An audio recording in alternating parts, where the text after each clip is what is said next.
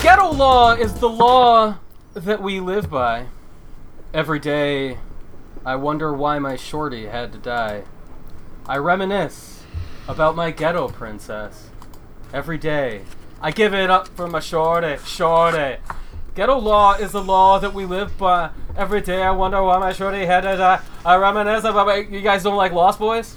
Nobody's like Lost Boys? Everybody's a Lost Boys fan. Hello, everybody. Welcome to the Continue podcast. And that is the Lost Boys. And if you add any question about their name ending with a Z, I think we've cleared it up. Nope.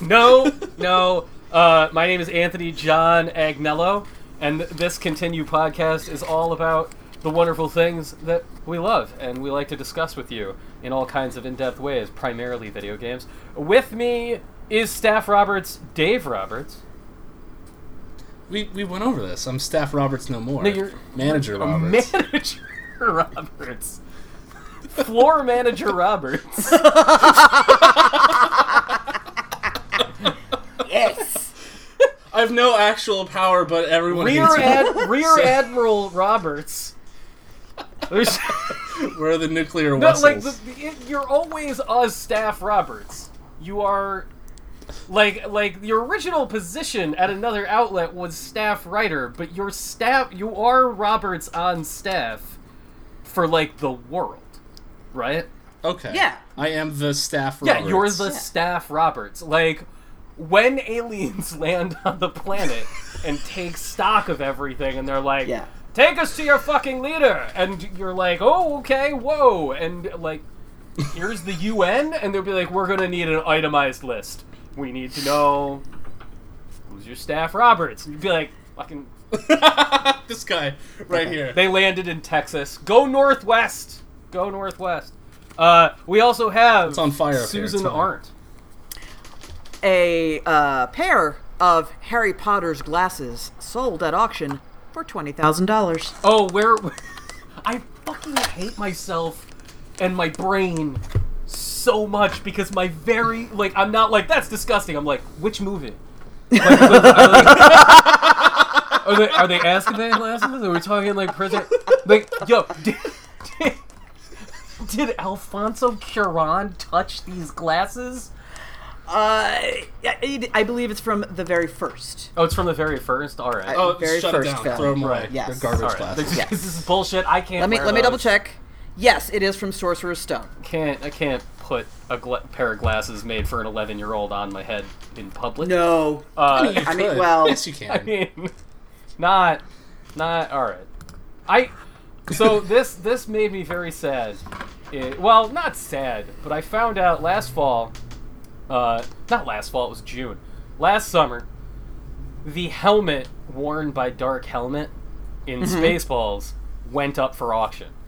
And, it's the it wasn't like they had multiple of these things. Right, it's the thing Rick Moranis wore. The thing that Rick Moranis... It's still, Yeah. it has, rust on, the little thing. And I was like, Oh, wow. that's rusty because, A, he's spitting it all the time, and B, he drank coffee through it, and, I was like, that's the kind of thing that I need in my home. Did he actually So- drink coffee through it? Oh, yeah. It's liquid could go through it, according to the description on the Hollywood auction site. And so... And it's just a bunch of holes. Just a bunch of holes. And so, I'm not going to go into too much detail here, but my brother was at my home, and it was just the two of us. My wife and child were out of town, so we were not sober. I'm not going to say, we were obliterated or anything. But you shouldn't have been driving. we weren't.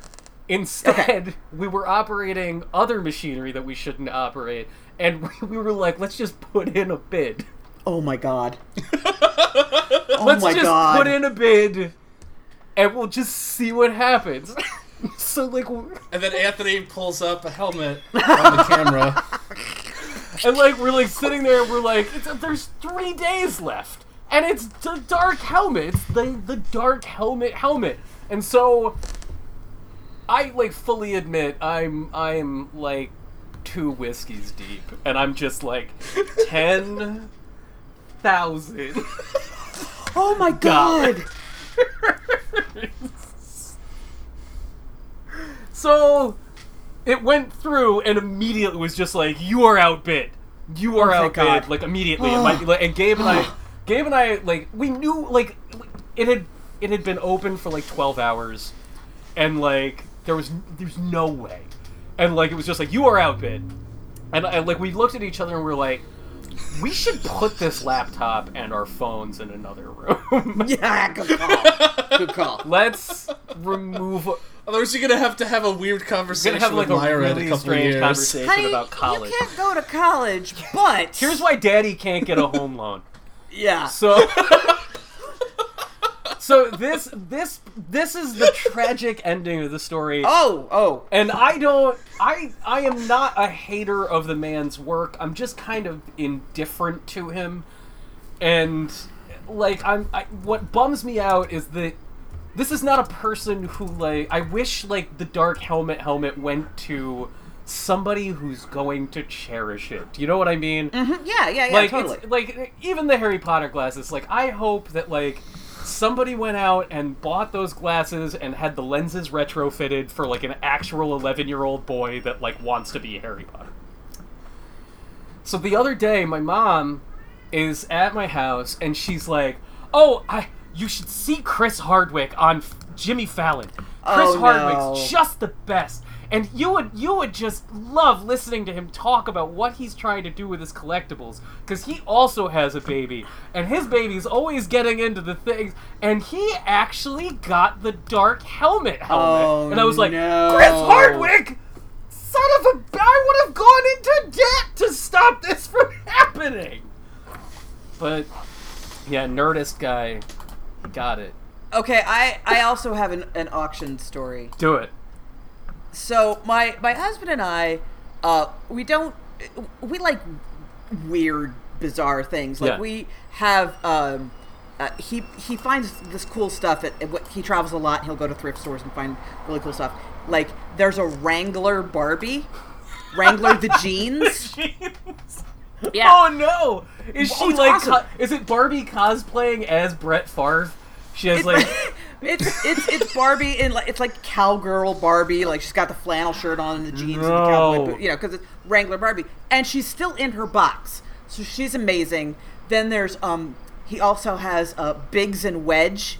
Oh, Can you call them action figures if they're basically like G.I. Joe? they're dolls. Dolls. They're dolls. That's a yeah, doll. they're Biggs and Wedge dolls again in the box. That's awesome. Amazing, That right? rules. So we have, and we love these just like quirky, weird. It'll never be worth anything. Oh but, yeah. you know, That's the best. right? Yeah. So he comes to me one day. He's like, "Okay, I know we're trying to save money, but I found something, and I feel, and it's up for auction, and I really feel like it's the kind of thing we have to have." And I'm like, "Oh, for God's sake! Okay, what is this?" It was a gold record presented to Radio Shack of Put the Hammer Down, a collection of trucking songs. Yes. Right? Yes. Yes, I'm like, you want that hanging in your Yes! foyer for all of time.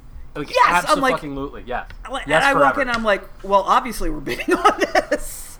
He's like, okay, how high do we bid? We need to agree on a max. Yeah.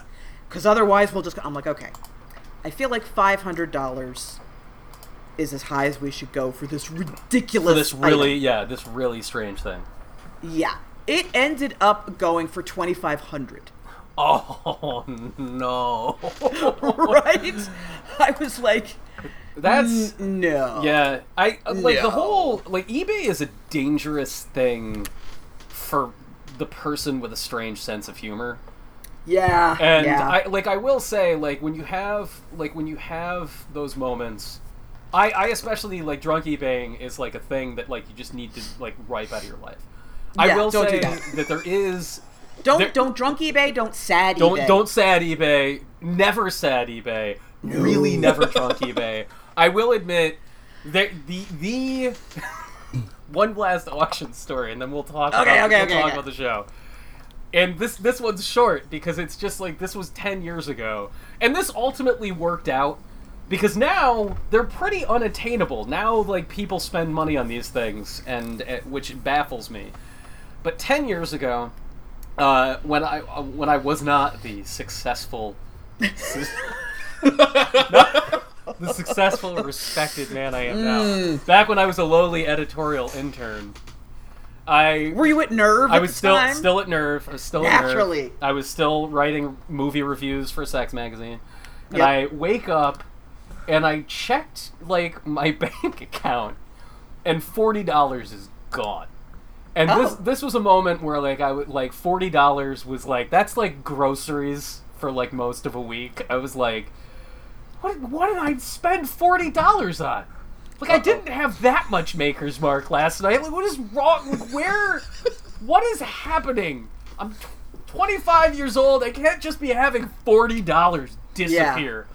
And, like, I look at my email. There's nothing in my email. There's no delivery receipt. I didn't like, go get cash like a somnambulic weirdo who's like, I'm hammered and it's the middle of the night. I better make sure I have enough money for the commute. Like, it's not that. And then a week later, a Virtual Boy showed up. Yes! And a week later, yes! There's a Virtual Boy with like 4 games and the AC adapter, and I'm like, oh, very nice. I see. You know, you can check like account history and stuff. I Like, just. you wanted the mystery deleted. But like, I don't like.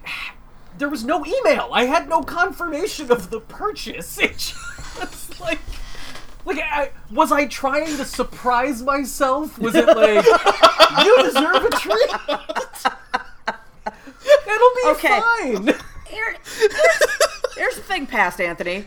That was a very good get. $40? $40, and like, I never needed to buy another Virtual Boy game. Now, like that there's a boxed Wario Land with it. Like, you know, it was a good set, and now I could move that and sell it to, I don't know, some kind of nerd, some guy who's had too much Maker's Mark, some kind of nerd, some kind of friggin' nerd.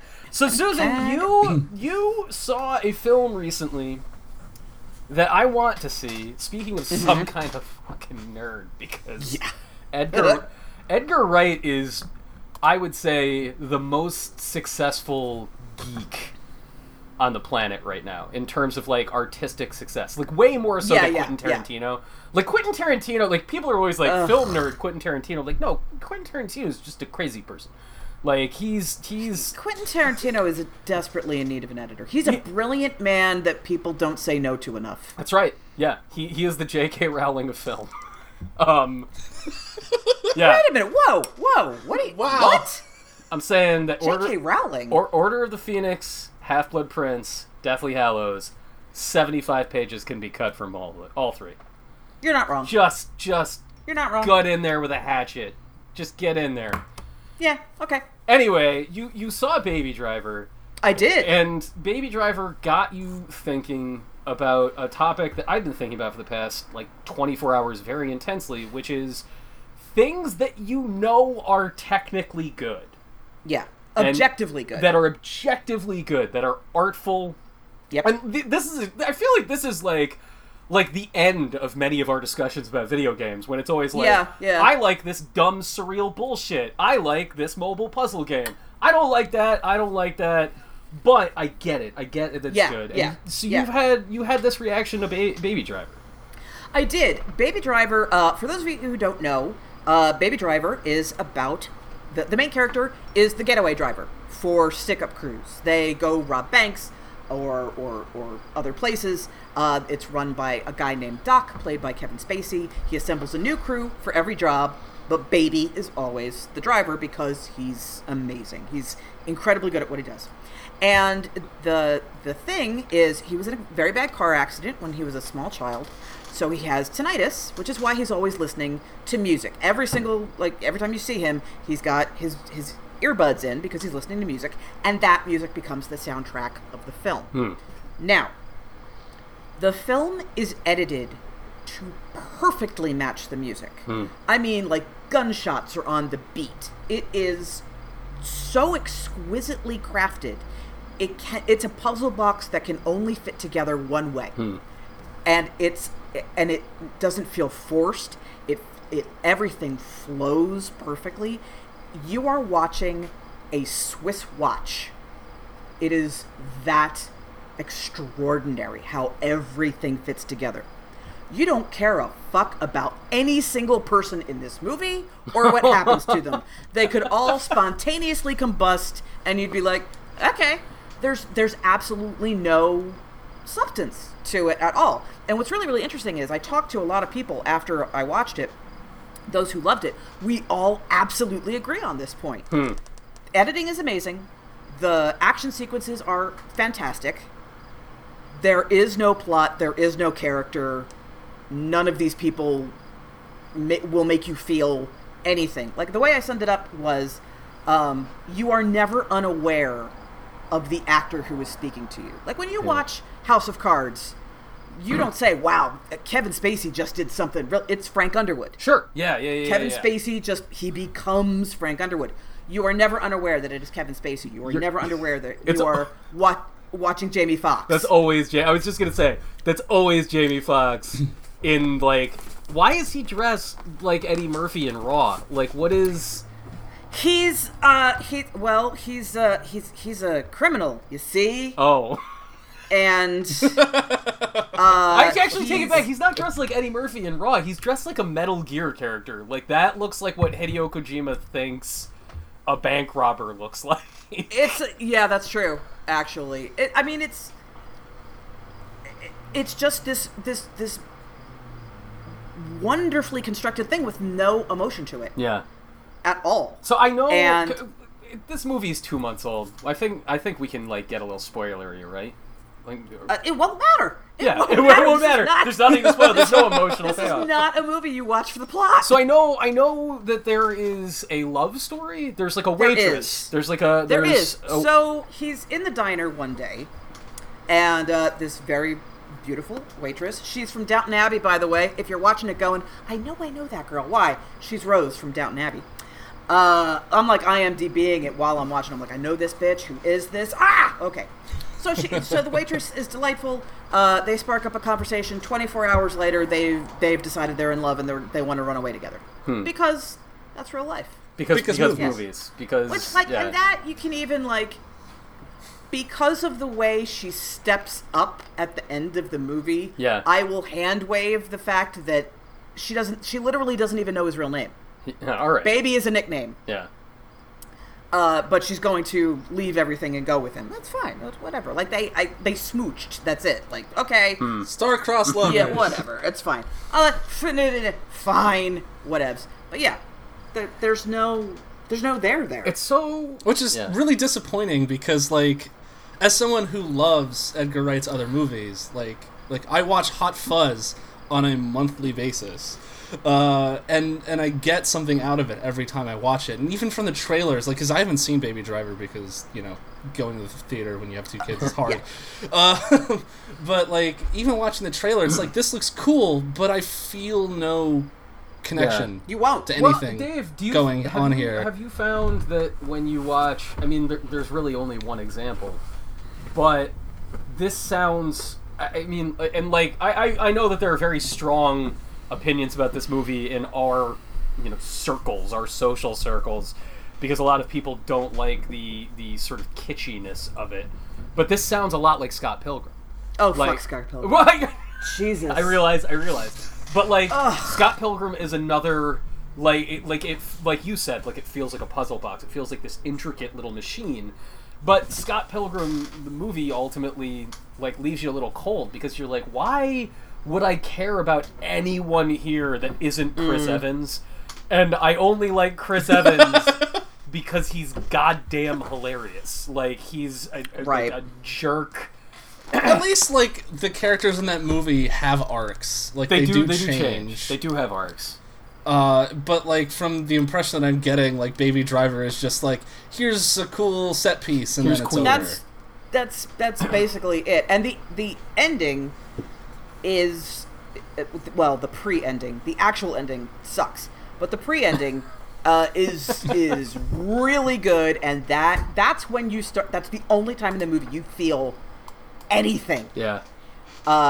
Baby chooses to of course, to make sure you're on his side. It's made clear that he's doing this against his will. Mm-hmm. He doesn't want to be doing these things, but he has to. And some of the over the course of the film, the heists get more violent. Yeah. And he finally he chooses to act instead of just sitting back and watching this stuff happen. And from that point on, because he has finally chosen to stand for something, it's like, okay, I now feel things. There are now stakes. There's conflict. And that's good. But everything leading up to that, you're like, I don't. So this is so. Are the heists cool at least? Yeah, they're great. Like, well, you don't see the okay. heist. You see the getaway. Yeah. And they are very good. They're cool. Very, very good. But Okay. like, to get back to your point, saying like that, it's such a weird fine line to have that moment where you're like, I recognize that this is good. Like, I recognize that this is, by every measure that we as professional critics, like, every measure as a professional critic, like, this thing is a work of art that moves me in no human way. Yeah. Getting to that place, like, all three of us have very, very strong responses to things. Even though Dave Roberts is, like, your calling card is being like, it's fine.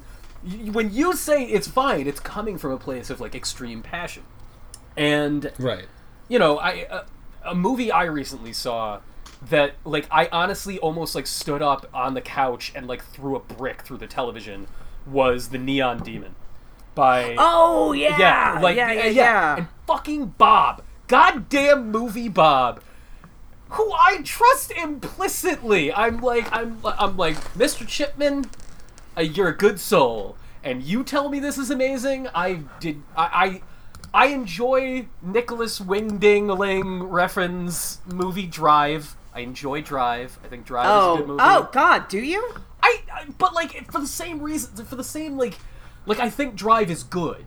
And I think that there are moments in it that, like, there are moments in it that are just inescapably cool, but I would never say I love that movie. Because, like, Ryan Gosling's deep character, or, like, Albert Brooks's, I don't know, being a creep, like, there's no, like, there's nothing there to latch onto. But, like, the Neon Demon is, like, it made me angry. But I could sit there and be like, there are these elements of it that I know are good. I know that, like, this camera work is really cool. The scene setting, this very stylized presentation, I can sit there and think, like, that I know is technically proficient, but it's a different reaction than what you're talking about for Baby Driver. I look at it and, like, I'm like, I understand that that's what you're doing is kind of amazing, but I hate you for making this movie. Yeah, see, this is the thing. Like, I feel like hating something is, at least it has still stirred something in you, right? Like, and that's, I mean, it's probably not what they were going for, but I think they would rather have you hate it than be like, yes, well, right. well done. You never want to be golf clapped. Like, you never. Right. You're like, oh, yes, that's.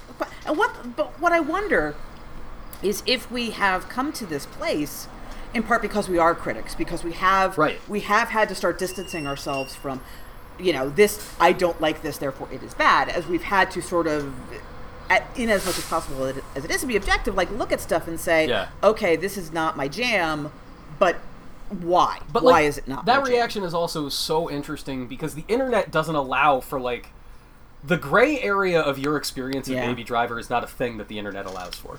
The internet has no time for you being like, I don't have any feelings about that. I recognize that it's good, but I don't have any feelings about that. And the internet's like, well, what's wrong with you? I'm gonna start a change.org petition to get you banned from watching movies from here on out. I had this exact same reaction to the episode of Black Mirror that won Emmys last night, San Junipero. I recognize it's a very well-crafted story. and the characters are fully realized, and I just don't give a shit. Can I you don't spoil that for care. me? I can't watch Black Mirror. It makes me sad. This is the one episode that won't. Oh, okay.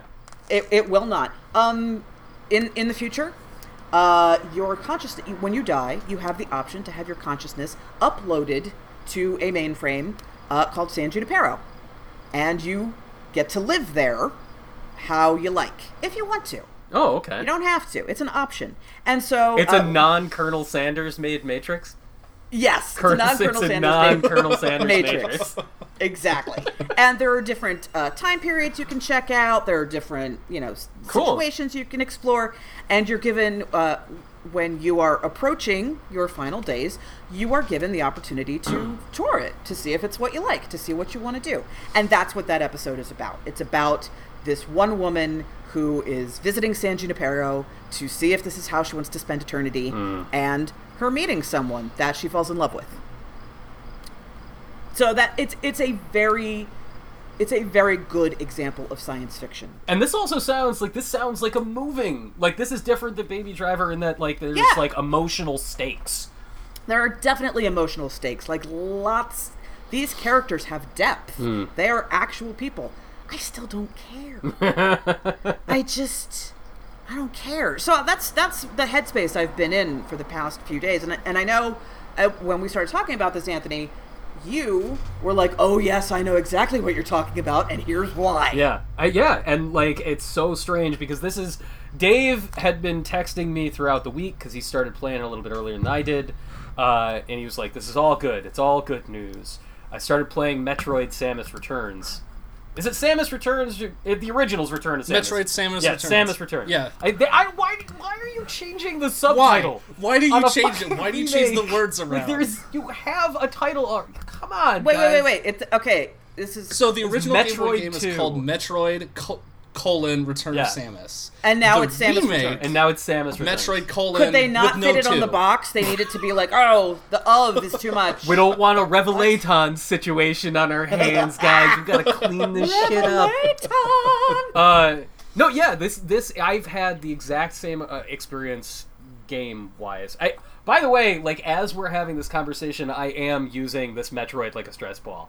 I'm like, Oh, yeah. I have the amiibo, and I'm like, Yeah, hold that up so Yeah, so everybody you guys can see can that, see because it. that is awesome. First of all, it's huge. it's big. It's really big. It's not. Yeah. It's in the camera. It looks like it's the size of my head. That's a perspective. But like, I'm like, I am just enjoying. This has been in my mouth. And the Metroid is squishy. He's squishy, and it's just like very nice to just sit here and be like, yeah, all right. That it's gonna get really creepy. It's gonna get straight up noise princess the more I do this. So, I was looking forward to this new Metroid just because I like Metroid is one of my favorite series. Like, a bearded white guy who writes about video games as part of his living likes Metroid. And likes Fucking Metroid. surprise, Whoa. everybody! Everybody's shocked that Yeah. this guy's written think pieces about the writing in Metroid Prime. Whoa! But yes, I love Metroid. I find Metroid very, very moving. And I'm not one of those guys where, like, every Metroid is the best game ever made. I think some of them are incredibly well made. Like Super Metroid and Metroid Fusion Like Other and M. Other M are perfect games. Perfect games. But no, like a lot of people don't like Metroid Fusion, which was the Game Boy Advance game. Right. And they're like, oh, it's too linear. I'm like, no, that game's awesome. No. It is No, that game is awesome. really good. Really It good. gets in and out in Yeah, 4 hours. yeah. And It's it's just No, tight it's actually really good. in every way. And I like to think about like what makes for a good Metroid game, because the response is always like, it's got to be like a lonely atmosphere, and it's got to be, you've got to have all this freedom to explore. And I sat down last night, fired up Samus Returns. I'm gonna have to think about it every single time. Fire up Metroid Samus Returns, and I played for like a good chunk of time. I played for like 3 hours, and right there with you, Susan. I don't have strong feelings about this one way or another. The developer Mercury Steam has made a game that feels very, very similar to their last 3DS game, which was called Castlevania Mirror of Fate.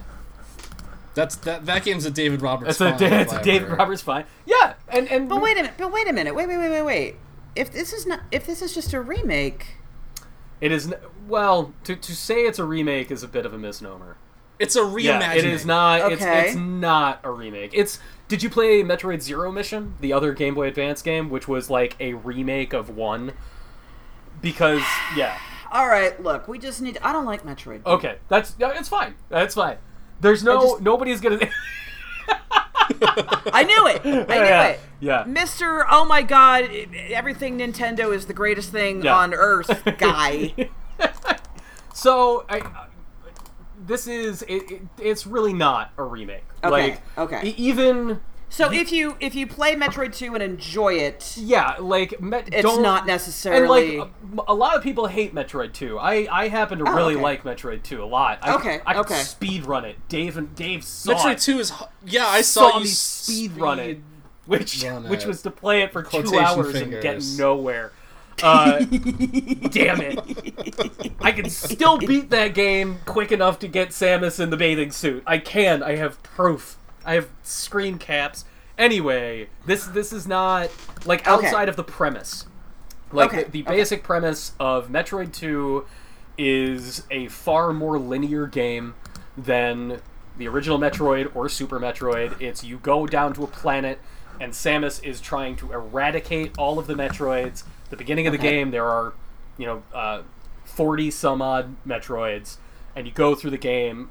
You'll go a little bit into the planet, kill all of them, and then like lava will drain, and then you go to another area, you kill all of them, and down.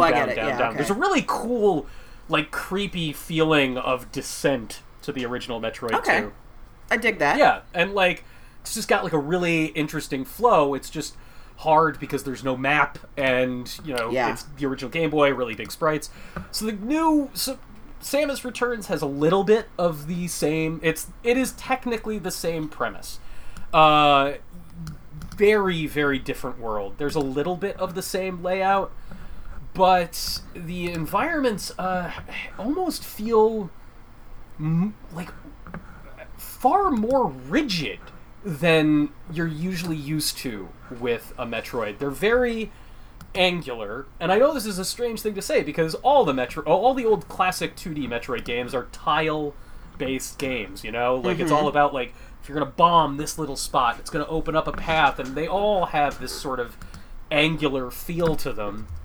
But this one especially is like you're like in a room, Samus is down here, and then there are enemies everywhere, and there's usually just like one very specific thing that you can do wherever you are. There's like a fan that will suck up bombs, and you have to figure out how to bomb one block without the fan sucking it up, for example. And you still have to kill a certain number of these Metroids that take various forms as you go. Like as you get deeper, there's bigger, badder Metroids as you go. This actually sounds kind of puzzly. It's super puzzly. It's as puzzly as all sort of classic Metroid. And the big changes, are the fact that there's a lot more emphasis on moment-to-moment combat in this one. The monsters are super, super aggressive, and they'll kill you in like a couple hits. Like yeah, they will destroy you. You're as vulnerable, and like Metroid Fusion, the original Metroid, are all games where it's like you're very, very vulnerable. Like you will die very quickly if you're not playing smart, which is, like Samus always has her beams. You have your regular beam, you have your ice beam, and you have missiles. And it's basically like, if you're not using your missiles, number one, like all the time, you're gonna die. And the other one is I don't know what Mercury Steam's hard-on for counter systems are, but every one of their Castlevania games, and this, and frickin' Clive Barker's Jericho a billion years ago, everything has to have a counter maneuver. Everything, like, you have to have a moment where an enemy flashes, and then you need to press a button and bash them away, and that leaves them vulnerable. So at any given time, if an enemy like goes like blink and then rushes you, Samus can go like, "Bleh, get away from me." how dare you call me domestic Samus, and hits them in the face and bashes them away. As a shout out. Yeah, that's classic. Nice. A classic Susan Art creation, domestic Samus. Domestic Samus. Domestic Samus, would you like to use your bombs? You. I don't know. How would that make you feel? Is it okay? I don't want to bother you. I know you've had a really hard day, and if it's okay, but I can do it some other time. It's fine. I can call back. I can call my friends and tell them that I have to cancel and make dinner and. It's okay. Really, I just want you to be happy. So all none of what I'm describing here sounds like a bad game. You know? No, I mean it's right. This is not sounding bad at all. I don't want it to sound like I hate any of this because I. But you just don't care. But I couldn't give a shit, and I like, for starters, this is an ugly game. There are parts of it that are very pretty, especially like when it lightens up. But like it's just so, you know, when you look at screenshots of 3DS games. You know, like when you saw those first shots of Link Between Worlds, you're like, ugh, oh no, why would you pour string cheese all over a Zelda game? But then you actually play it and it's in motion, you're like, that is awesome, that works great. Yeah. That's lovely. I expected the same thing. I was like, alright, well that looks a little muddy and dark, and I like my Metroid very vibrant and weird. You know, I want... More Metroid Prime. Yeah, well, I want Metroid Fusion. I want, like, bright colors. I want greens. I want yellows. And sometimes this gives you this, but for the most part, it's just like, here's a gray background and gray blocks and purple dank smoke in the background. And, you know, Samus herself looks really cool. They've done a little bit of a redesign. Like, on her back, this is a weird thing to point out. And I don't want it to be like, I was looking at the small of Samus's back. But, like the rear of Samus's armor now has, like, these black panels down it, and just, like, gives her, like, really cool definition. It's a really nice redesign. Okay. But everything else is just, like, dank and ugly, and... I miss the, like, because Metroid 2 on the Game Boy, like, did a lot just with sound and, like, the blackness of the... So like, it felt really scary. And it popped. Everything on the screen popped. You'd run into, like, weird mechanical snakes in Metroid 2, and they'd pop up and shoot a laser at you, and, like, everything felt very alive, and this just feels kind of muted. But more than that, the thing that ultimately is, like... the pace is what's so different. And by focusing on combat, by making enemies that are not just there but hyper aggressive, like they're always coming at you, and you have to do the counter thing, you make a very halting game. And I realize that what I like most about Metroid is movement through a world. I just, like, I never want to stop moving. I want, like, the flow. And when you get to a puzzle, sit there and, like, I'm going to jump on this wall, I'm going to jump on this wall, I'm going to bomb this, I'm going to do this, I'm going to keep moving. And Samus Returns is constantly forcing you to stop. And the fact that every enemy you meet, every enemy has this aggressive moment where it, like, flashes and attacks you and swings down at you, it makes it feel unnatural. The other thing that's really important to a Metroid is making it feel like a natural world. The monsters aren't enemies. You make me. Sorry. You make me feel like a natural. Did anybody else know that Other M is canonical with Murphy Brown? True story. Same plot. That's what the M stands for. Yeah, man. Like, whenever she kept saying the baby, the baby, the baby, that's just because Adam in Other M was actually Sheldon, and he hadn't finished painting her house because Samus... Oh, God, I forgot about that character. That's right. Yeah. I just put Sheldon Deep back cuts. in your mind. That's right. Deep cut. That was a good show. Everybody comes to the Continue podcast for them Murphy Brown deep cuts. Yeah, those hot Murphy Brown references. But anyway, like, I like the natural feel of the worlds. Like, I like that Samus is in a place and it's fucking dangerous and there are slimy things everywhere. And you know, they'll fuck you up if you get too close to them, like a real animal. You don't go near a bear, because a bear's Yeah. gonna fuck you up if you get too close to it, but otherwise you can avoid it. That's not Samus Returns. Samus Returns is, I'm in a hallway, and it's filled with video game enemies. And at the end of the day, it's good. I'm gonna keep playing it. I recognize that it is well made. I recognize that these are artisans, but I'm in that same place as Baby Driver, as San Junipero, and that bums me out because I come to Metroid for the passion. I come to it for the Right. passionate response. I want to say I love this, or in the case of like Metroid Prime 2, for example, being like, this is arcane, poorly designed, labyrinthian ass, and I hate you. Game. And like Zero Mission, people are constantly going on like, Zero Mission is the perfect remake, it's the best remake of all time.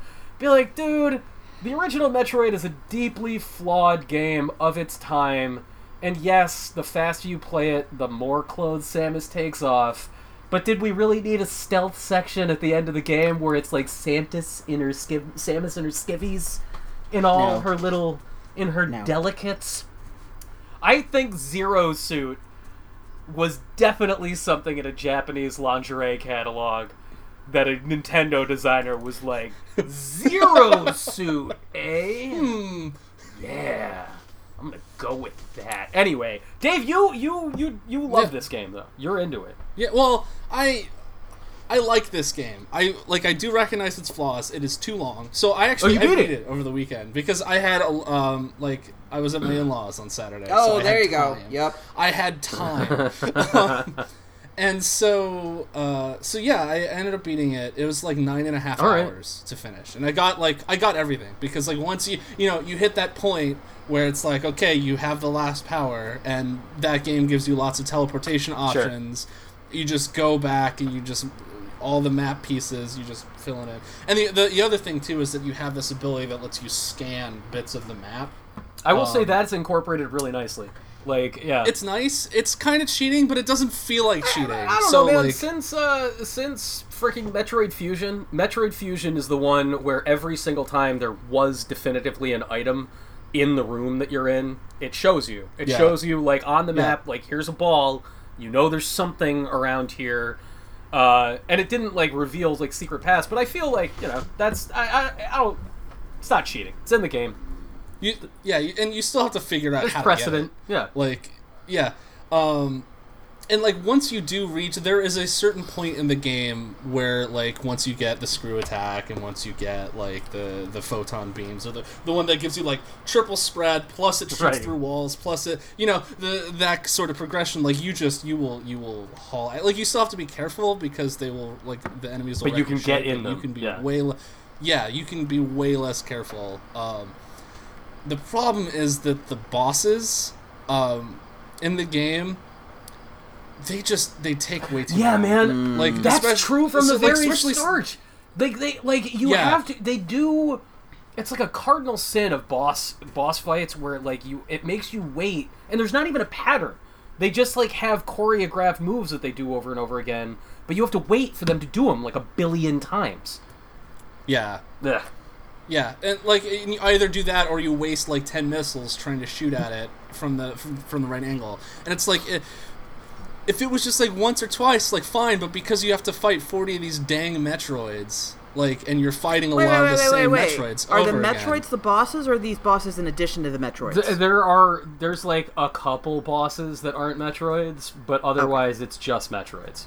Okay. Yeah, okay. because there are like the small Metroids, and then the whole point of Metroid 2 is that like the Metroids are evolving. so the small Metroids start turning into these like more monstrous Metroids until you get these like big dinosaur looking things.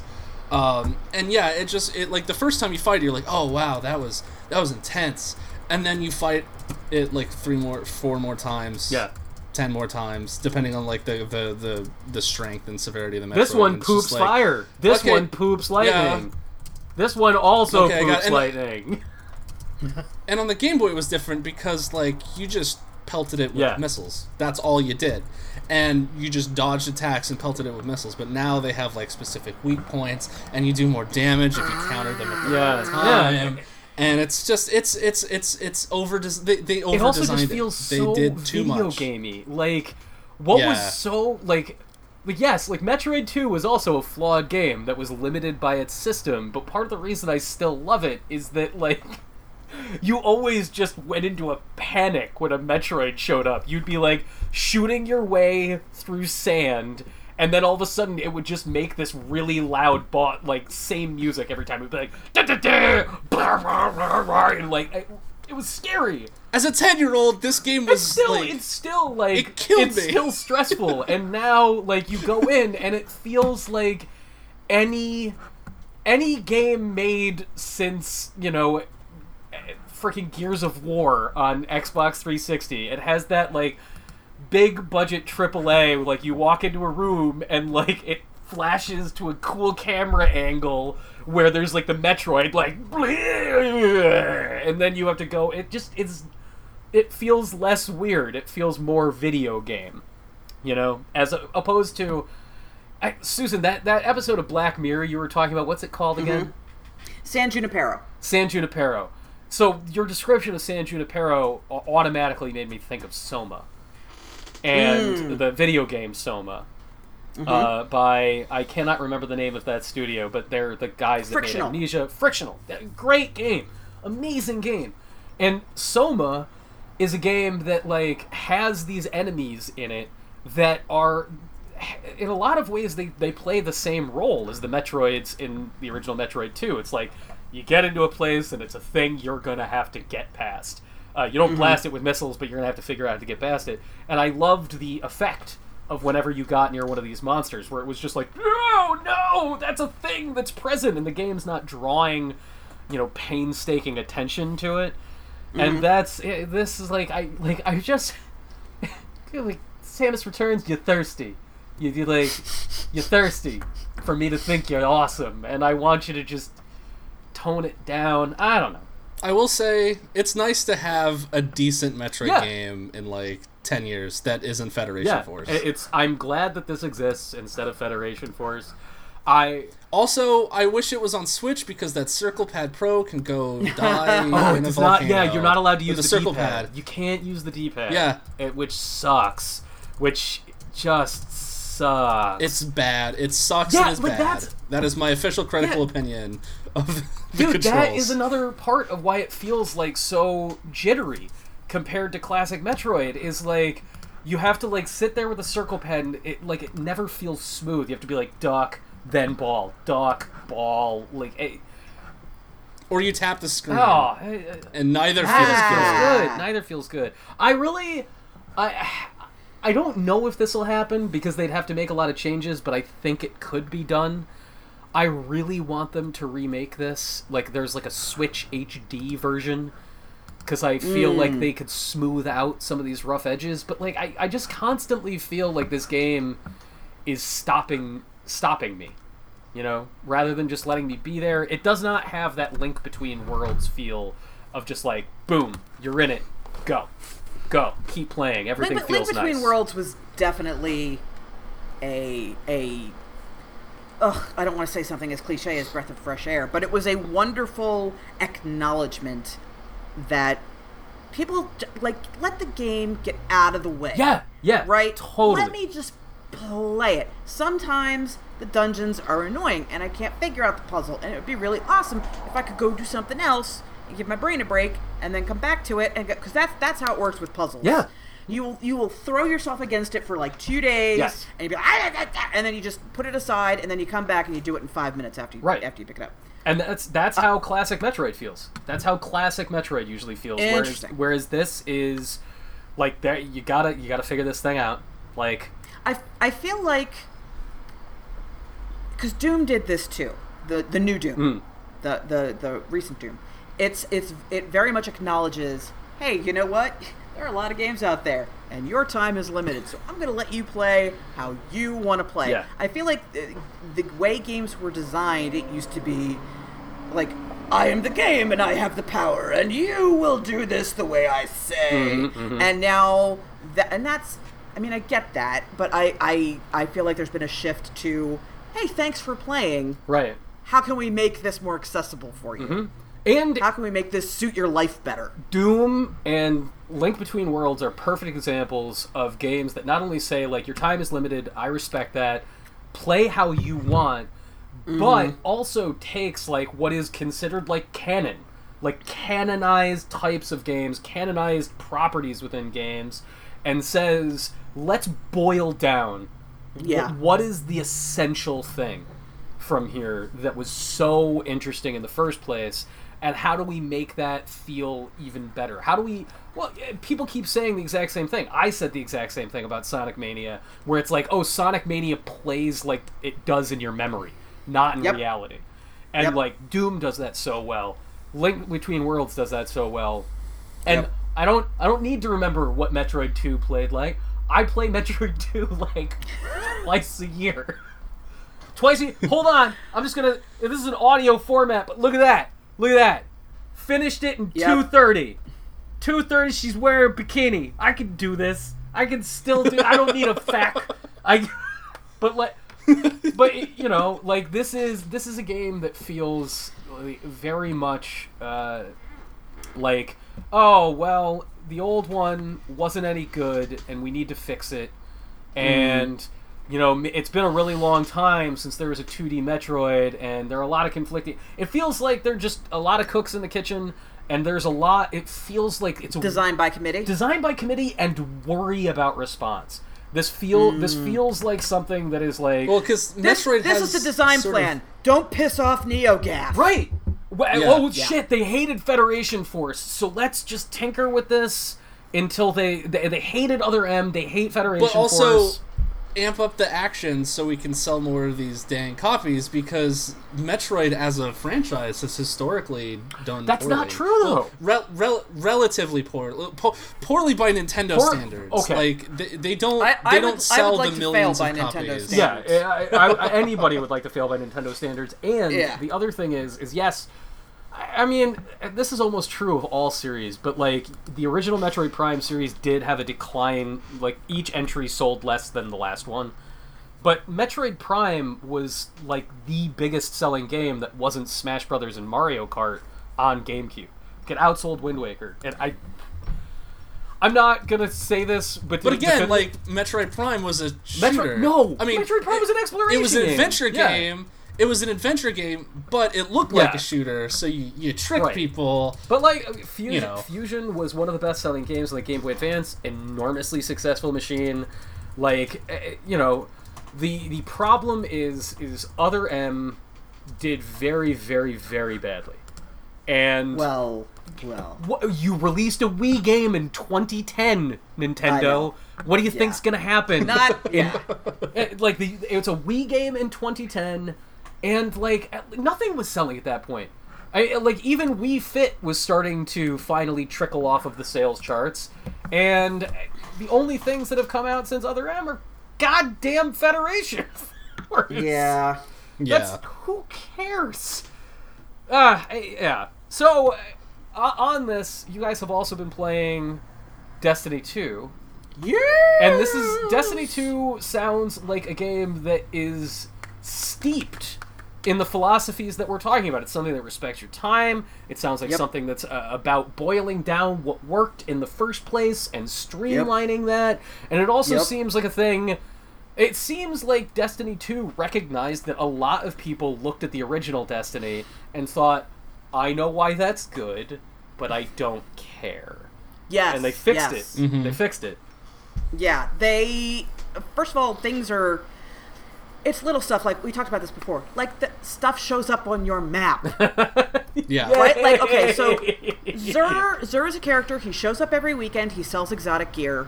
And there was always a thing like, ooh, where's Xur? And you'd have to go around and look for his stupid squid ass to find out what he had.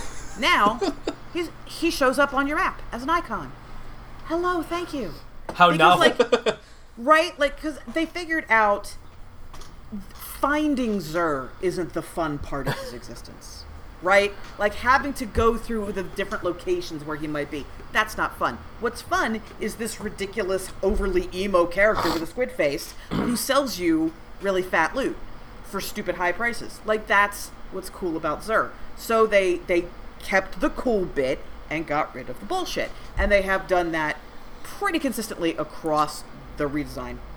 And the other thing that I really like too, and this goes back to like it sort of not necessarily respecting your time, because it does demand time for you to invest into it to get the rewards that it wants to give you. But like, so when I first played Destiny, I fell off when they had those dang, like the Vanguard and the Crucible, like, God, I forget what they were called, but it was like vanilla Destiny. You just had to play Crucible match over Crucible match over Crucible match.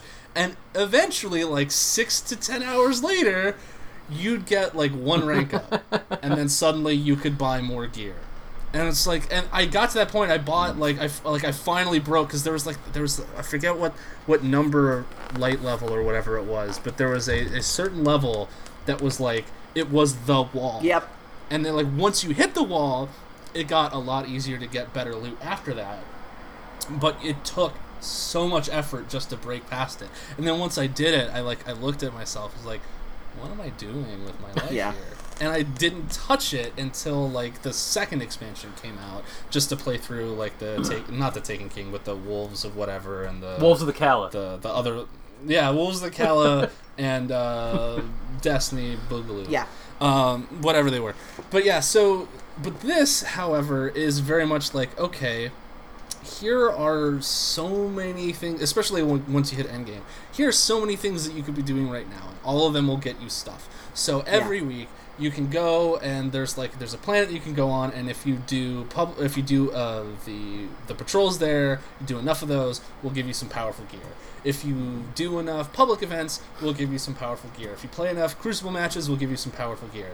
And it's just like all of these things are available. So it's like whatever suits your fancy. Right. And then they reset every week. And it's like, do them, cool, not whatever. Like, that gear will still be there. You're not like leveling up instead of leveling up an individual person's God, I forgot what the word was, but like you would basically rank them up.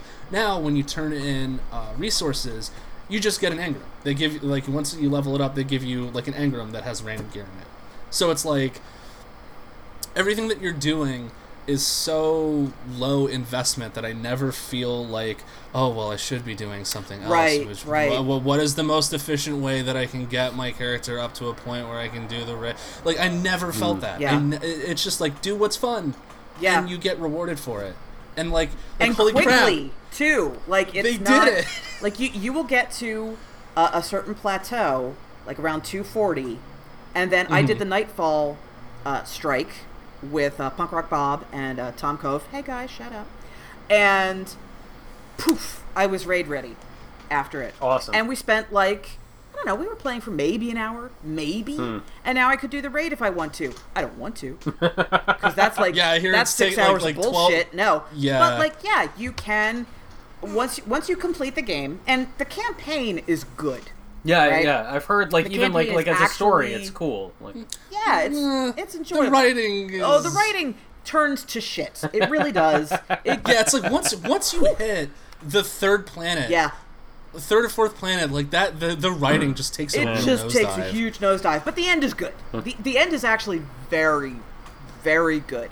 There's a moment where I was just like, I thought a certain character might die, and I was like, oh my god, if you kill this person, I will throw down my controller and stop playing immediately. I actually care. Didn't you? Yeah, and there's some actual like Halo set pieces too. Like Yeah, in the final yeah. like 3 or 4 story missions, there's some really cool moments. Yeah, it's just they did it. Yeah. They made a video game for human Dave, beings. the fact that you like it, like Susan, you love the feedback loop. Like, as long as they I didn't do. fuck that up, like, you were gonna be in. But Yeah. Dave, the fact that you're not like making a fart noise ever, like about Destiny 2 is that I mean, says like, something. like that I says said, something. there are things to hate. Like the writing, there are way too many fucking chuckleheads in this game. There are way too many people with like one quit person's fine. One. Not all of them. Don't make all of them Not quippy. Yeah. Not Stop everybody's Yeah. Hudson. You can't have 5 Well, Hudsons and no Apone. So here's the thing. I loved Destiny, but once you completed the story, and if you weren't going to raid, it was very much a situation of make your own fun. Yeah, totally. Like I will Yeah. I will go do Archon's Forge and I will do Prison of Elders and whatever. Like you would have to do stuff because you liked it, Yeah. right? This you have so many options. And they all end up getting you good shit. That's awesome. Whether that is loot or whether that is a quest. Like I was in something unrelated, and I activated a quest because I found a particular object. Like that's awesome. I do not Yeah. feel like I have to show up and make my own fun. There are so many options on the buffet, on the play Yeah. buffet, that there's plenty of stuff to keep you And even- occupied. Yeah, and even beyond like the raid or the Nightfall strikes, like if you don't want to play with other people, You don't like, have there's to. Still, there are quests for a bunch of exotic weapons that you can complete after you finish the game. There are still adventures that you can mop up, which are like little mini story missions that are actually really cool and tell some neat little stories in the game. Yeah, some of the writing in the adventures is actually better than the main campaign. Yeah. There's Yeah. one, have you done the one to find Failsafe's captain yet? Oh yeah, that was a really good one. Oh, my heart. Oh, so so you find a crash ship, and Failsafe is the AI on board, and the captain and crew have been dead for hundreds of years, but she thinks she hears him, so she wants you to go see if you can find him, and so you do to help her out, and it's just this really beautiful thing. Oh man, see now that's like I was automatically gonna be like, does she? Do you? That's a little spoilery. We don't want to ruin that. It's a new game. I'm going to play Destiny 2. Not like it's gonna be in December. There's too That's much. fine. There's too much. Yeah, no, That's yeah, totally fair. but like That's totally- it'll still there be will there, bro. Yeah. Yeah, still be there. The first expansion is going to be coming, I think, Around then. That's what really? some of the reports are saying. Yeah, one of the reports on Kotaku, I think, was saying that it was going to launch in December. Okay. I don't know if they officially confirmed that, but yeah, like, because I, like a dum-dum, I bought the Destiny Collector's Edition because I was like, oh, it's the Bungie thing, and I instantly regretted it. Just like, why do I ended up reselling it, but with this, I got that like $100 get the game and the expansion and stuff, and like I rather than regretting it, I feel like You're like, okay, nice. This is gonna keep. I'm gonna jump back in when that expansion hits. Yep. Nice. And I'm gonna play the next one. Wait, does that mean you got Hawthorne's bag? No, that was the Destiny Special Edition for the first one was the one that came with the Ghost. Oh, Yeah. that one. Yeah. Came with Yeah, the yeah, dink, yeah, the yeah. dink bot. The Dink Dink. See, I bot, wish yeah. I had that. The- I wish I had that. Um, But yeah, there were 3 versions. There's just the game. There's the game plus the expansions, and there's the game plus the expansions plus this ridiculous like messenger ugliest bag. that Hawthorne wears for no reason. No. I'm like, why? Absolutely Is she not. drawn that way specifically to sell this piece of merchandise? I don't understand. and it's ugly. It's the it's- ugliest piece. It's not just like cute. pieces It's pieces of fabric stitched together by a 6-year-old. Yeah. Like it is. Aw, that's a bummer. Like I like gamer swag that is useful. Like I used to have the Mirror's Edge messenger bag that I would wear. I was like, yeah, it's cool. Let's go. Logo, it's fine. I can use it. This I would not take this outside. Man, if I swear to God, I might hate Breath of the Wild, but the Switch carrying case that came with that limited edition of Breath of the Wild is dope. It is dope. Yeah, it's the nice. best. And like, it's the best way to store that machine. Like, I can just put it in that thing when it's not charging, and it never gets dusty. It's beautiful. Love it. Man, speaking of Switch, but before we start shouting out to folks and all that, Speaking of Switch, I'm getting rid of my copies of ARMS and Splatoon 2. Oh my god, I bought Splatoon 2. I literally haven't even opened it. You haven't yet. even opened. So I finally realized something. What's that? I am a 35-year-old ass man. Yay! Guess what? And the reality is that one day soon, in the not distant future, I will have a small person in my home who wants to play this type of game with me. Yes. But as I am no longer living in like a house of crazy fun dudes in their 20s who like a cocktail and they like the reefer, like I don't have people to like I can't. Welcome to adulthood, friend. Right, like Yeah. but like I've been there for years. I just like Yeah, You finally but realized yeah. that. I keep buying the fucking games, and I finally was looking at ARMS sitting there, and it's like, oh yeah, clown girl can fight Noodle Face, and I'm like, I don't have. There's something inherently bumming me out about being in my office by myself, like, with the motion controls. I'm like, I can't do it. So I got rid of them, and here's what I traded them in for. And I don't know if anybody has ever heard of this website. I actually don't. I don't even want to tell anybody. I don't want people sniping on the No. Don't, on the Just awesome. tell us what you got. No, anyway, there is a website on the internet that is a game store, not GameStop, where you can just trade in games from any era, and Oh, wow. you can exchange them from games from any era, whatever they have. Okay. And so I turned my copies of ARMS and Splatoon 2 into motherfucking Wu-Tang Shaolin style for PS1. Strong. Now we are talking. Very Yes! strong. I cannot Very wait. strong. ODB fighting game. This is the kind of thing I am totally okay with playing by myself. Very nice. Very nice. I am approve. I approve. Psyched. I have not played Wu-Tang Shaolin style since I was like 20, and Yeah. I don't remember it that well, and I am thrilled about this. I am also. Ow. Oh, go ahead. Finish what you were gonna say. No, because I was gonna get to our shout outs. You had something good. No, real quick. We lost it before, but since we're talking about Switch, can I talk about the sheep fucking game? Oh yeah. Because this is a thing that people need to know about. This is the And I thing. want to talk about Cook Serve Delicious. Oh, yeah, you know what? Delicious. Do Yeah. Cook Serve All right. Delicious, because I want to know. First of all, what platform is this on? PC, and it's coming to PS4 sometime next year, early next year. Oh, okay. Now explain this game to me, because I know you're Okay. really enjoying it, but I don't.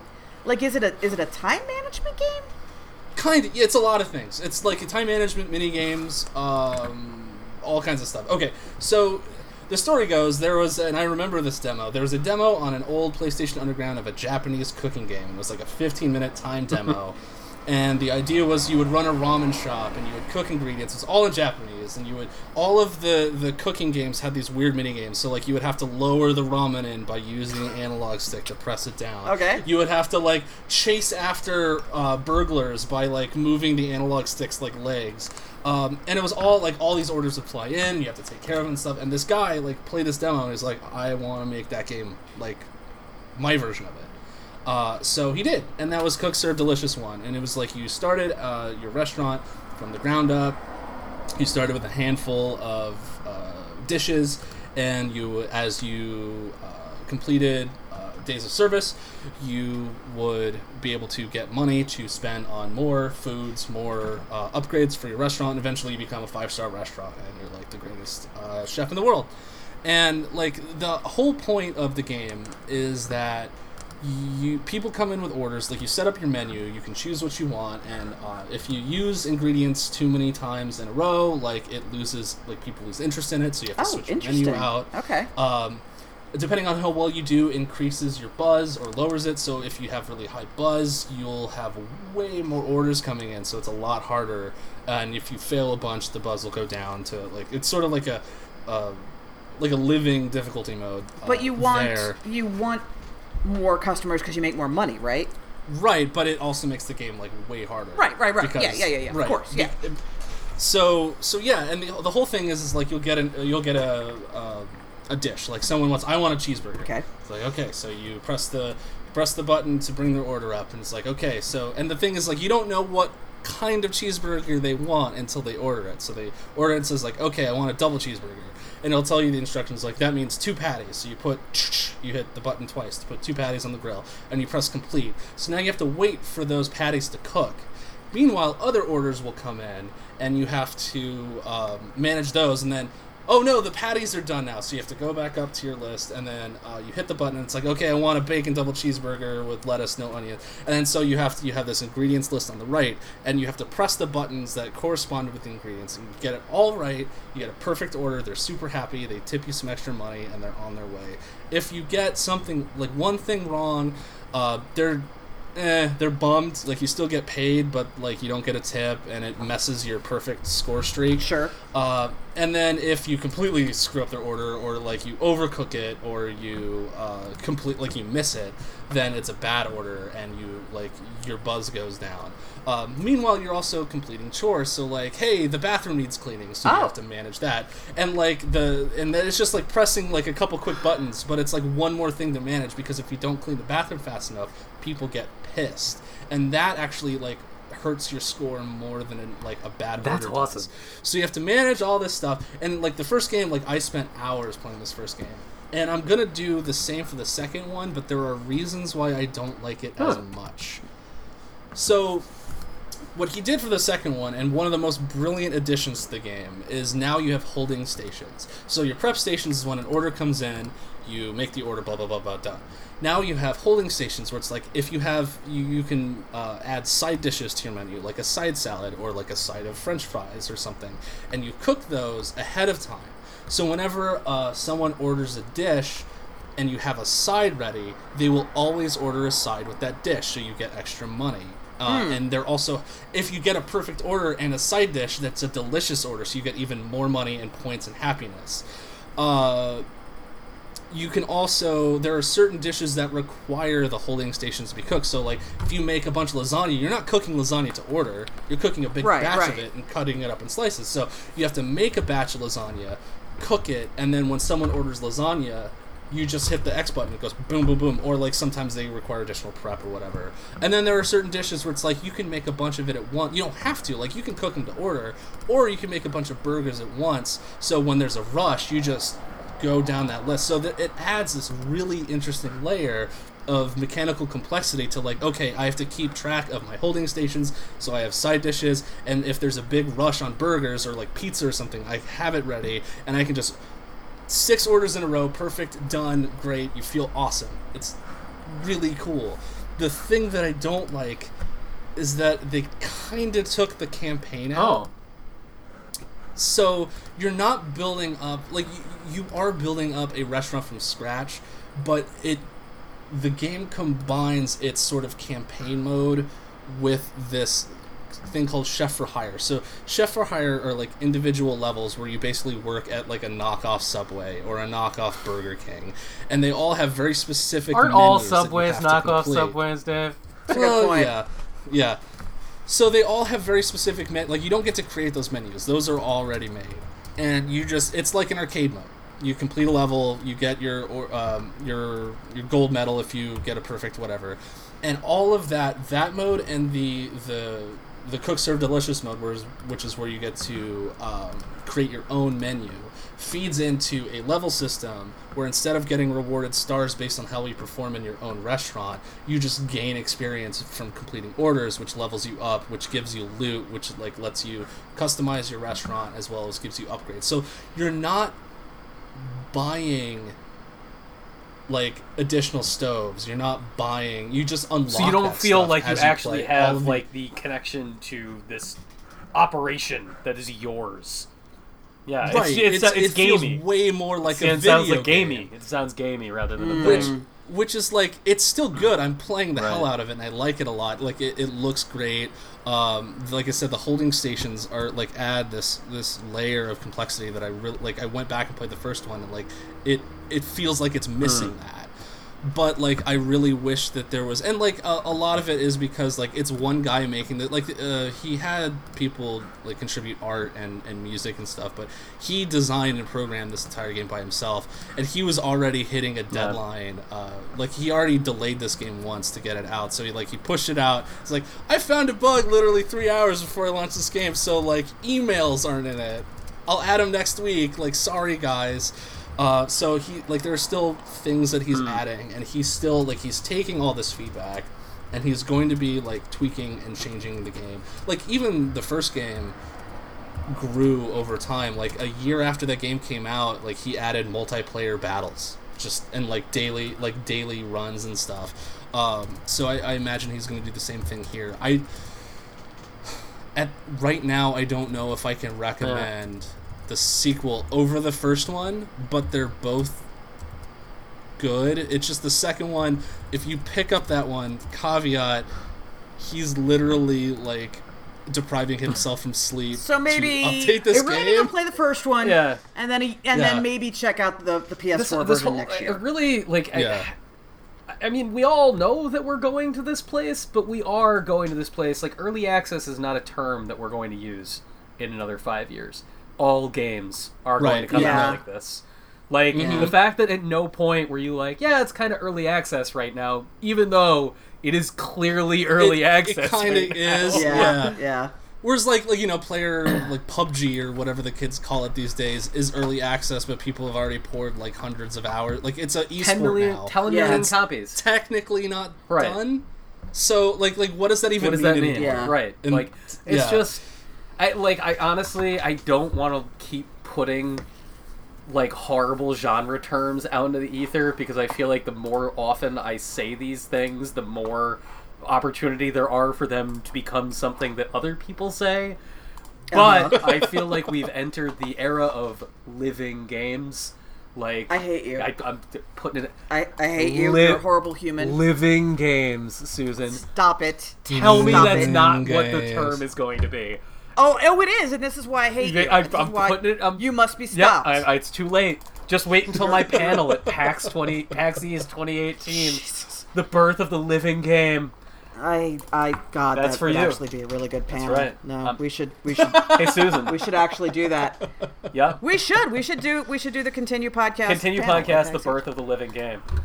AKA Susan's gonna fucking murder Anthony with a knife. I'm just gonna be at the other end of the. I'm just gonna throw things. I'm just gonna be like sitting there like stroking my beard and squeezing the Metroid at the same time.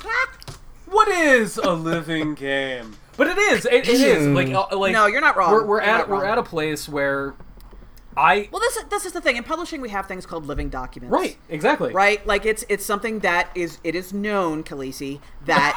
Changes are going to be made to it on a rolling basis. It is never going to be finished. And so, as much as I hate you and want you to burst into flames, the living game actually makes a lot of sense. Yeah, and I don't think that it's like I hate that I always go with the music analogy, but I like going with the music analogy. People have been saying for years and years and years, since digital formats became the primary way that we consume music, that long-playing albums, like the LP, is a dying art form. Nobody wants to make the full album anymore, and it's the single, and it's the EP, and blah, blah, blah, blah, blah. Like, it's the SoundCloud playlist, it's the YouTube channel, rather than a record that is a thing. But I feel like we are just getting to a place where the record's never going to go away. People are going to make the complete document. There are going to continue to be games like Metroid Samus Returns, which is the game. It is done. It is complete the moment it is plopped out into the world. This is not a thing that's going to change anymore. And then there are going to be living games. You're going to have your Cook Serve Delicious that is its own thing early on, and then multiplayer comes in later, and the guy starts working on a sequel, but it's kind of half finished, and you're going to have your PUBGs, and you're going to have your Assassin's Creed Festival. Cup noodle burn. Always with the cup noodle burn. Susan, very, very, do you want to tell people about a very important game? I don't actually. I figure we'll do that. Yeah, we'll do it next time. It is timeless. It is Yeah. timeless. What I want to say instead is if anybody has ever been curious about the Danganronpa series, which we affectionately call Dragon Roomba, because that Daggum Grandpa. because Dadgum Grandpa, I highly recommend trying the demo that is available on PS4 because the story is starting fresh, so you don't have to worry about what happened in the first 2 episodes. I highly recommend playing those games because they're very good. But if you don't really understand how the gameplay works, and you want to get just a feel for it, the demo is pure Danganronpa. You will absolutely know whether or not the game is something you want to investigate after you play this demo. It has the pervy language. It has the mystery. It has Monokuma being Monokuma. It has the way you maneuver through the world. It has all of the elements that will either make you love the game or really turn you off from it. So I highly recommend checking that out if you have ever been interested but didn't want to, either you don't have a Vita or you just didn't want to invest the money in this really bizarre game about the homicidal mechanical bear. Give it a shot. Cool. Yeah, and like none of the story from the demo is in the final So game. it's its own correct. thing. It is It's its own thing. And if you finish the demo, you unlock I something love special demos in like the that. final I game. love when demos Yeah. are their own thing. It is very much aware of the fact that it is a demo, and it takes advantage of that Cool. in a very fun way. That's awesome. So it's not like you're playing the first chapter and you'll just have to slog through it again if you decide to get the game. It is very much its own thing. It's probably the best approach to a demo I've seen in a really long time. That rules. That's like 30 minutes too. Yeah, short, yeah, snappy. yeah. This just occurred to me. I have one more game that I'm going to talk about in less than 10 seconds because I know our readers and our listeners and viewers Who read this reads? podcast. We have Reading. that one guy who wants a transcript every single month. Yeah. No, Bless you. here it is. I played a bunch of a brand new game over the weekend. I played a bunch of Marvel vs. Capcom Infinite, and I feel like we can talk about this really quickly and then not talk about it for the rest of the fall. You guys want to know what I think of Marvel vs. Capcom Infinite? I have a feeling. I have a hunch. I want to see if I'm Go right. for it. Yep, that's what I thought. Yep. Yeah. Chris Redfield looks like a Mexican bootleg action figure, and I hate this game. Okay. Never in a million years would think that I'd be more excited for the Dragon Ball Z Yeah. fighting game than I It looks would great. a Marvel vs. No, Capcom. it's the fighting Marvel game. vs. Capcom Infinite thing, and this is like a future episode of the show. I just don't know what the hell is going on at Capcom. It feels like Resident Evil 7 like emerged from that company and they're just like, that was it. That's all we had left. God, I'm so tired. Damn near killed us. I don't think we can do anything else ever again. We'll call you later. Just ship it. I don't care. Okay, Yeah. we got to start wrapping this Everybody, up. we have a bunch Cool. of lovely human beings who make this podcast happen, and we could not be more grateful. And Dave Roberts has those names, and he is going to thank them. I do. Thank you, everybody, for giving us money. Yeah, and if you'd also like to give us money, you go to patreon.com/continuepodcast. We will take that money. Okay, so and we will Dave spend it on is games. sounding like a complete tool at this moment. I'm sorry. We really are genuinely Yeah. grateful Yeah, no, for your seriously, support. yes. Actually, very grateful, and we appreciate a lot. Yeah. So I want to give a shout out to our $10 and above backers here. So we have Ryan Brady, John, Peter, Miko, Arico Terreno, Christopher Martinkovich, Gluttony 1 of 7, Francisco Arias Guimares. I'm gonna butcher that name. Guimares. There we go. Kaylin Houston, Axel Olsen Mangholt, Tyler Nilsson, Shane Nilsson, Fassi Sayin, Yodel, Jacob Christos, Chris Punk, John Phillips, Tim Chesson, Jose Cordova, Daniel Squire, Tom, Derek Sanskrit KC, and Nick Grugan. Thank you all so Next very much episode, for- yes. everybody, I'm gonna do those like Rob Schneider from SNL. Derek Areno, Oh, God. Fessi, Sayanamundo. No. Yep, we're gonna do it. Make it No. It's gonna happy. take 15 No. minutes. We're gonna do it. No. We're gonna do the No. whole thing. Everybody, if you want to enjoy your time with us in other places, we do have a Twitter feed. It's twitter.com/continuepod. You can find us on Facebook at facebook.com/continuepod. You can go to twitch.tv/continuepodcast. We haven't streamed in a while, and we don't have like a schedule for streaming, but we're gonna hopefully do some more of that, especially as the fall comes out. And now that we know that Mario waxes his chest like a traitor to my entire Sicilian people, we'll have to stream that so I can talk about my very strong opinions about it. And you can also follow me on Twitter at @JohnAgnello. If you feel like reading some things about video games, I'm reviewing video games again at my place of business, which is VentureBeat.com. Susan, where can the people find you? You can find me on Twitter at Susan Arndt. It's my name. Or now at GenieOnline.com. It just launched today. Oh!